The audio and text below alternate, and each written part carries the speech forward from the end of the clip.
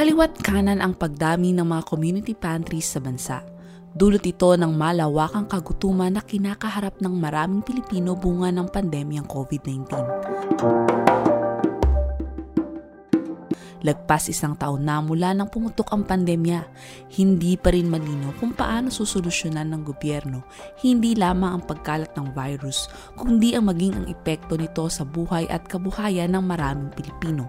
Sa podkomentaryong ito ng Bulatlat at Asia Pacific Forum on Women, Law and Development o APWLD, kilalanin natin ang mga kababaihang nanguna sa kanilang mga komunidad sa pagharap sa mga hamong dala ng COVID-19.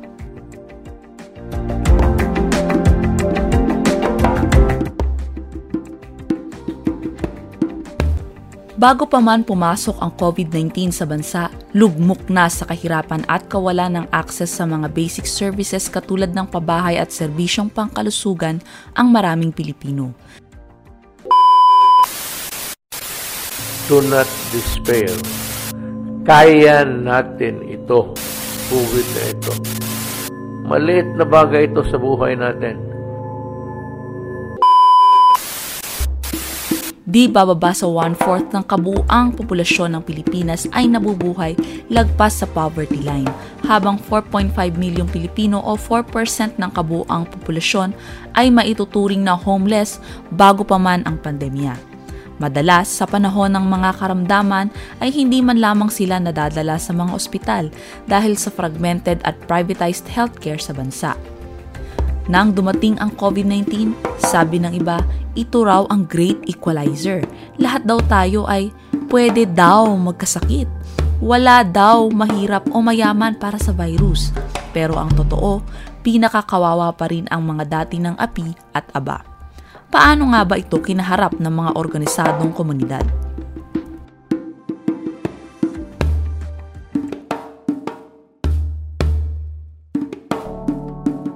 Ako po si Mimi Doringo, Secretary General ng Kadamay National. At noong 2016, nung malipat po kami sa amin sa relokasyon, doon ko po unang nakilala yung mga nag-organize sa amin. At sa maikling panahon, naglipat ako bilang isang leader na nga po sa Kadamay. At meron pa akong asawa, may 3 anak na hanggang sa ngayon naman, di lumalaban para doon sa karapatan ng mga maralita. Kasama na po syempre yung para din sa pagtataguyod ng pamilya. Ilaban yung mga karapatan ng lahat ng mga kababaihan, ng mga nanay, at ng komunidad. Lumobo ang dami ng nawala ng trabaho at hindi lamang dahil sa virus kundi dahil na rin sa kapalpakan ng COVID-19 response ng gobyerno. Hindi siyentipiko at walang sapat na social protection para sa mga mahihirap. Papat mo ng gasolina o diesel. COVID na yan. Hindi uubra yan.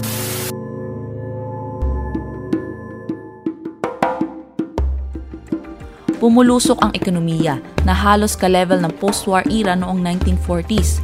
Nagresulta ito sa kaliwat-kanang pagsasara ng mga negosyo at pabrika, pagtatanggal ng mga kontraktual at mas maliit na kita dahil sa skeletal workforce. Tinatayang 20 milyong kababaihan o 1/5 ng kabuuang populasyon ang itinuturing na economically insecure noong 2020. Mas mataas ito lagpas sa 4 na milyon kumpara sa nakalipas na taon. Ang mga maralitang komunidad ang higit na apektado. Silang mga matatagal nang walang akses sa serbisyong panlipunan. Pero hindi dito natapos ang kanilang kwento. Sila ay tumindig at lumaban.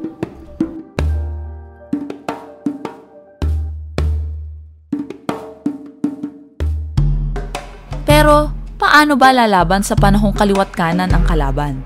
Uunahin pa ba ang kulo ng tiyan kaysa sa pangamba ng pagdapo ng sakit? Nakahanap sila ng lakas sa pagkakaisa at sa ganitong panahon, mahalaga ang ginampanan ng mga community organizers. Kung titignan natin, yung ginagawa ng isang community organizer, di madalas naman talaga, araw-araw talaga ang pumupunta sa mga komunidad, nakikipagbalitaan, inaalam kung ano-ano nga ba yung mga nagiging issue na kinakaharap, problema ng mga, hindi lang naman ito para sa usapin ng mga kababaihan o ng mga nanay, kung hindi yung buong komunidad. Madalas ang nagiging issue dyan ay demolisyon, kawalan ng kabuhayan, walang sapat na sweldo yung mga manggagawa, at lahat kasi nakatira sa isang komunidad. Nabubuo naman yung isang pulong, tinatawag itong pulong masa, sa isang komunidad, base dun sa, syempre, pag-aalam nga kung ano ba yung isyong kinakaharap nila. Una mong kakausapin kung sino ba yung may namumuno na ba dyan, may HOA bang nakatayo, o anumang samahan, legal traditional organization, yung LTO na tinatawag. Kasi mas magandang, kung may leader na, mas doon ka mag-uumpisa. Pero kung wala, edi kung sino yung unang membrong parang makakadaupang palad mo, medyo magkakaanuhan kayo ng loob, magkakakuhaan ng loob, at doon mo sa kanya unang umpisahan yan hanggang sa mga susunod na araw, dadami na yung nakakaharap mo, hanggang kaya nang gawin yung isang pulong masa. Yung sa pulong masa, di syempre aalamin ano-ano yung mga sentimiento ng mga naninirahan sa isang lugar. Anong issue, kasi hindi lang naman isang issue yung usapin sa mga komunidad. Yun nangyayari sa pulong masa. Bilang isang babae, nagiging advantage din sa pagiging isang organizer, yung pagiging babae nga, pagiging nanay, kasi mas madali kang makipag-usap sa mga tao, parang may kakayahan ka na balansehin, kailan ba dapat na medyo titigas yung tindig mo, o kailan ka pwedeng parang hindi naman bolahan na parang ilalayo mo siya doon sa kundi parang makungka lang yung loob niya. At syempre, nagagamit yon para doon sa pag-organize nga.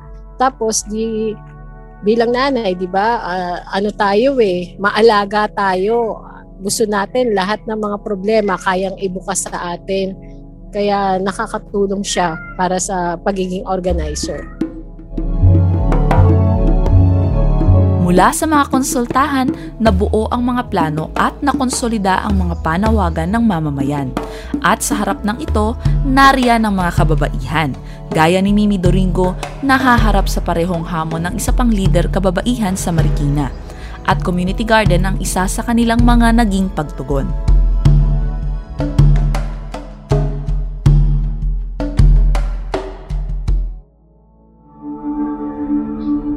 Magandang umaga po sa ating lahat sa nakikinig ngayon. Ako po si Elizabeth Maynigo. Nakatira po dito sa Agora 2, El Fernando Avenue, Santo Niño, Marikina.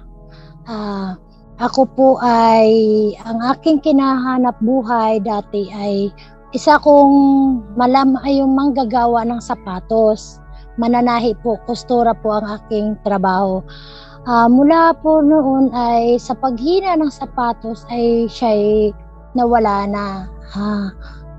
Kumbaga, hindi na siya ganun ka ang kita, hindi na sasapat. Kaya yun, nakilala ko ang isang organisasyon at naging bahagi ako ng Gabriela Women's Party. Yun, inumpisan na namin mag-organize ng mga kababaihan. Yan, nagsimula ito ng 2011 at hanggang kasalukuyan. At sa panahon ng pandemya, yun ang pinakamahirap na dinaranas ng mga kananayan dahil nga kinukulong tayo sa sarili nating tahanan, hindi na paghandaan kasi biglaan siya, at karamihan po sa mga pangkaraniwang mamamayan ay wala talaga silang naiipon o naisisave na pera para paghandaan po ang COVID. Kaya pag-umpisa ng COVID ay vulnerable talaga, lalo na ang mga kananayan ng kababaihan.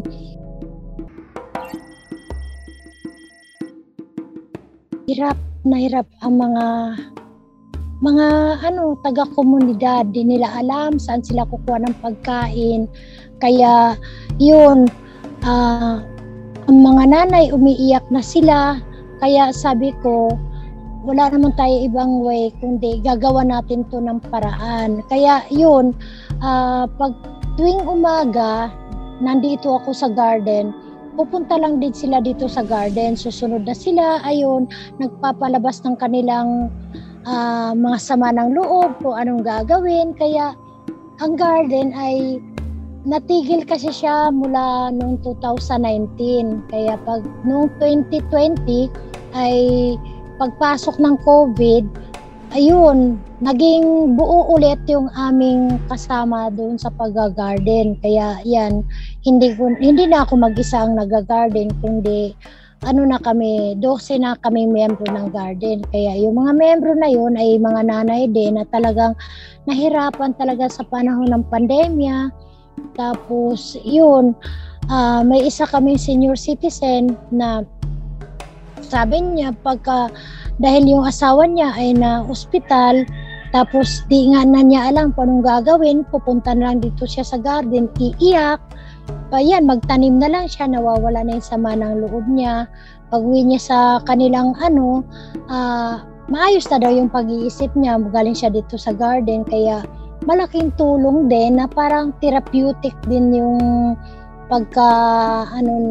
ng garden, yung mag-garden lang sila, nagtatanim, ganun. Kaya yun, yung namin, hirap talaga ang community kasi wala kaming tubig. Alam naman natin, yung tubig namin ay nag-iigib kami, mahal ang tubig, walang pagkakitaan, 5 piso ang container, ganun siya kahirap. Tapos sabayan na di ka makalabas, wala ka halos mabibili kasi wala ka namang pambili. Kaya sa bahagi ko na bilang akong namumuno sa homeowners namin, kailangan kong gumawa ng paraan kung paano ito masolusyonan. Medyo ang ibang mga nanay ay wala talagang hilig sa pag-garden, kaya tinataas naman lang namin sila sa ibang gawain para partisipasyon pa rin sila, para maipaano natin yung paano maging kolektibo ang paggawa, yung kolektibo, tulong-tulong, pagkakaisa, para doon matugunan ang pangangailangan ng kahit sa community lang namin.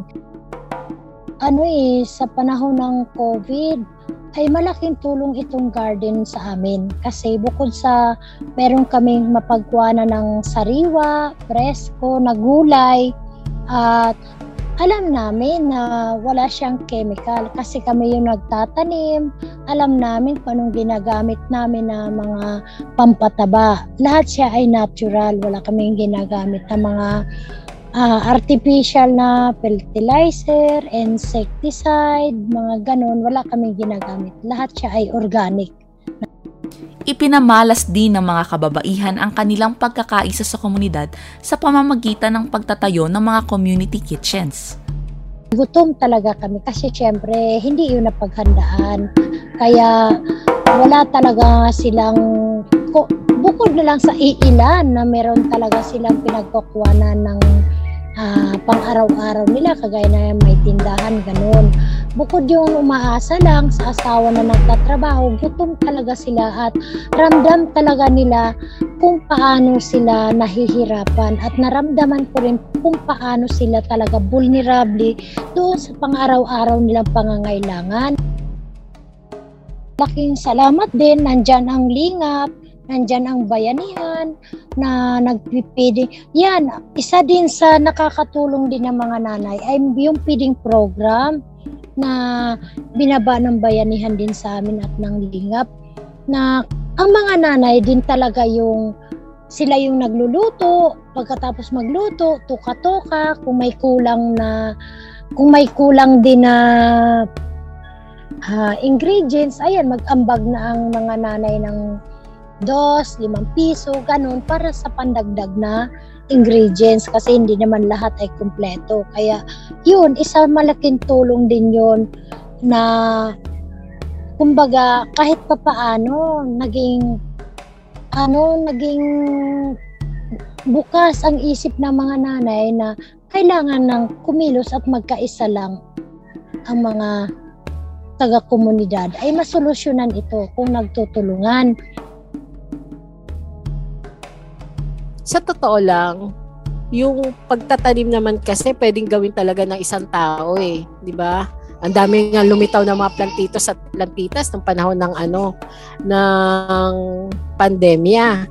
Pero di syempre, nakakatuwa lang yung isang organized mismo na organized na samahan yung magpapaumpisa ng pagtatanim. Kasi ibig sabihin, kolektibo siyang gagawin, sama-sama yung mga tao,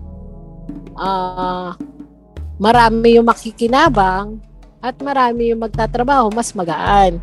Tapos isa pa dyan, syempre, kung sama-sama kayo, mga magkakakapitbahay kayo, mga miyembro kayo ng organization na magagsasagawa pa ng pagtatanim, mas nakikilala nyo pa yung isa't isa, mas magiging malalim yung pagsasama-sama at yung pagpapahalaga talaga ng samahan. Kasi kung basta lang sa mga, kunyari, kung hindi yan mga katulad natin, sa amin, nasa Kadamay, kung hindi siya yung organized talaga, sa isang iglap lang kasi marami namang LGU na nagbibigay diba ng mga pangkabuhayan. Ngayon nga lumalaganap talaga yung urban gardening. Pero bakit nga ba ang bilis-bilis mawala? Parang pag naubos yung pondong ibinigay ng mga LGU, tapos na. Pero sa isang organized na katulad ng Kadamay, pangmatagalan, kasi hindi lang tayo tatanaw na hanggang dito lang yan, hanggang sa matapos lang yung COVID. Hindi, dahil inumpisahan na natin yan at nakita natin kung gaano siya kahalaga, kung anong epekto niya, anong pwede niyang itulong sa komunidad. Natin yan,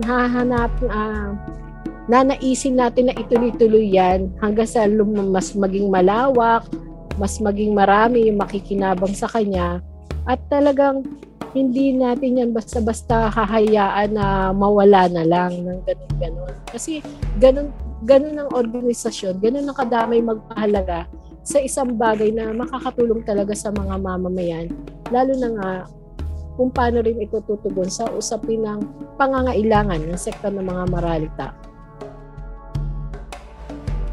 Bukod sa pag-implement ng mga programang ito, mahalaga din ang role ng mga community organizers sa paglaban para sa karapatan. Bakit po kailangan mga lampag ang mga maralita sa ating gobyerno? Siyempre, unang-una, yung nagbibigay ng suporta sa Kadamay ay hindi naman po hindi naman mayaman.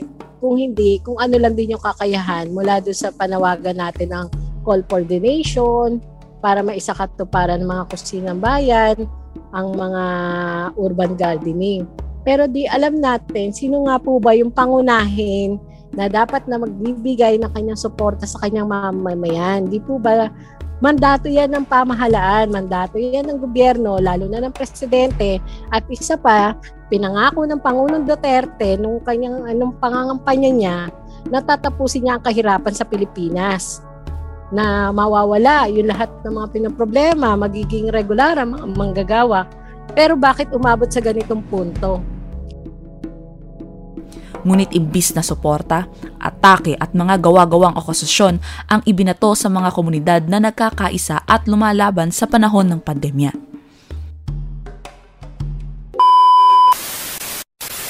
My orders are sa pulis pati military, pati mga barangay na pagkaginulo at nagkaroon ng okasyon na lumaban at ang buhay ninyo ay nalagay sa alanganin, shoot them dead. Tumindig siya para ilaban yung karapatan, para mabuhay ng maayos yung kanyang pamilya at kanyang komunidad. At natuto siyang tumindig kahit nasa harap na inaatake at hinaharas na nga siya. Kitang-kita yan sa panahon nung naganap ang kusinang bayan ng Sitio San Roque.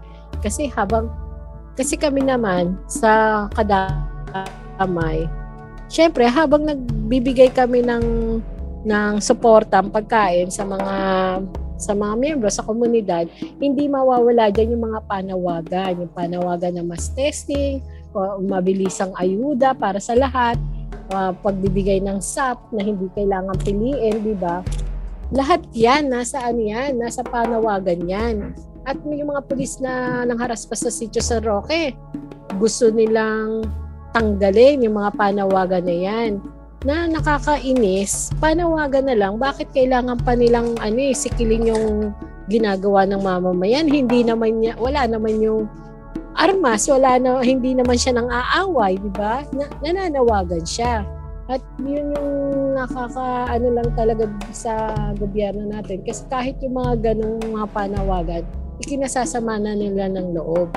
Pero ang maganda lang din talaga, bukod pa nga doon sa tumitindig yung mga kababaihan, hindi lang yan yung mga miyembro talaga, kundi yung mga nanay na natutong ilaban talaga yung kanyang karapatan dahil nakita niya kung hindi siya tatayo para na magsalita, hindi siya, kung mananahimik lang siya, magugutom yung pamilya niya. Kaya yun yung ipinakita talaga ng pandemyang ito, ipinakita ng pagkakaisa ng mga leader at ng mga miyembro ng kadamay, yung pagiging organisado niya, pagiging palaban niya para sa katiyakan mabuhay, katiyakan sa paninirahan. Dahil tama yung sinabi mo, kahit na nasa harap ng pandemya, kumakaharap pa rin ang mga komunidad ng demolisyon. Tuloy-tuloy yung demolisyon. Habang sinasabi nga ng gobyerno, magkaroon ng di ba, mag-stay at home. Pero paano ka nga mag-stay at home kung yung lugar mo ay i-demolish na? Pero hindi yan naging hadlang para ikilos ng mga kababaihan ng Sitio San Roque, ng Pandi, Bulacan. Hindi naging harang sa kanila yung mga harassment at atakan yan. Mas lalo pa silang tumibay kasama nung naganap na mga urban gardening ng Kusinang Bayan kasi mas nakita nila yung pagkakaisa ng mga kababaihan at mas naging matatag yung pagkakaisa.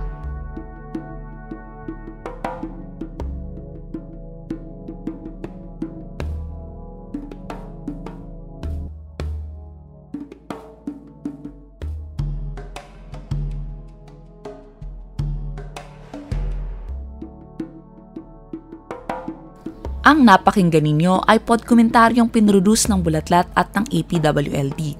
Suportahan natin ang Bulatlat, iparinig natin ang boses ng mamamayan.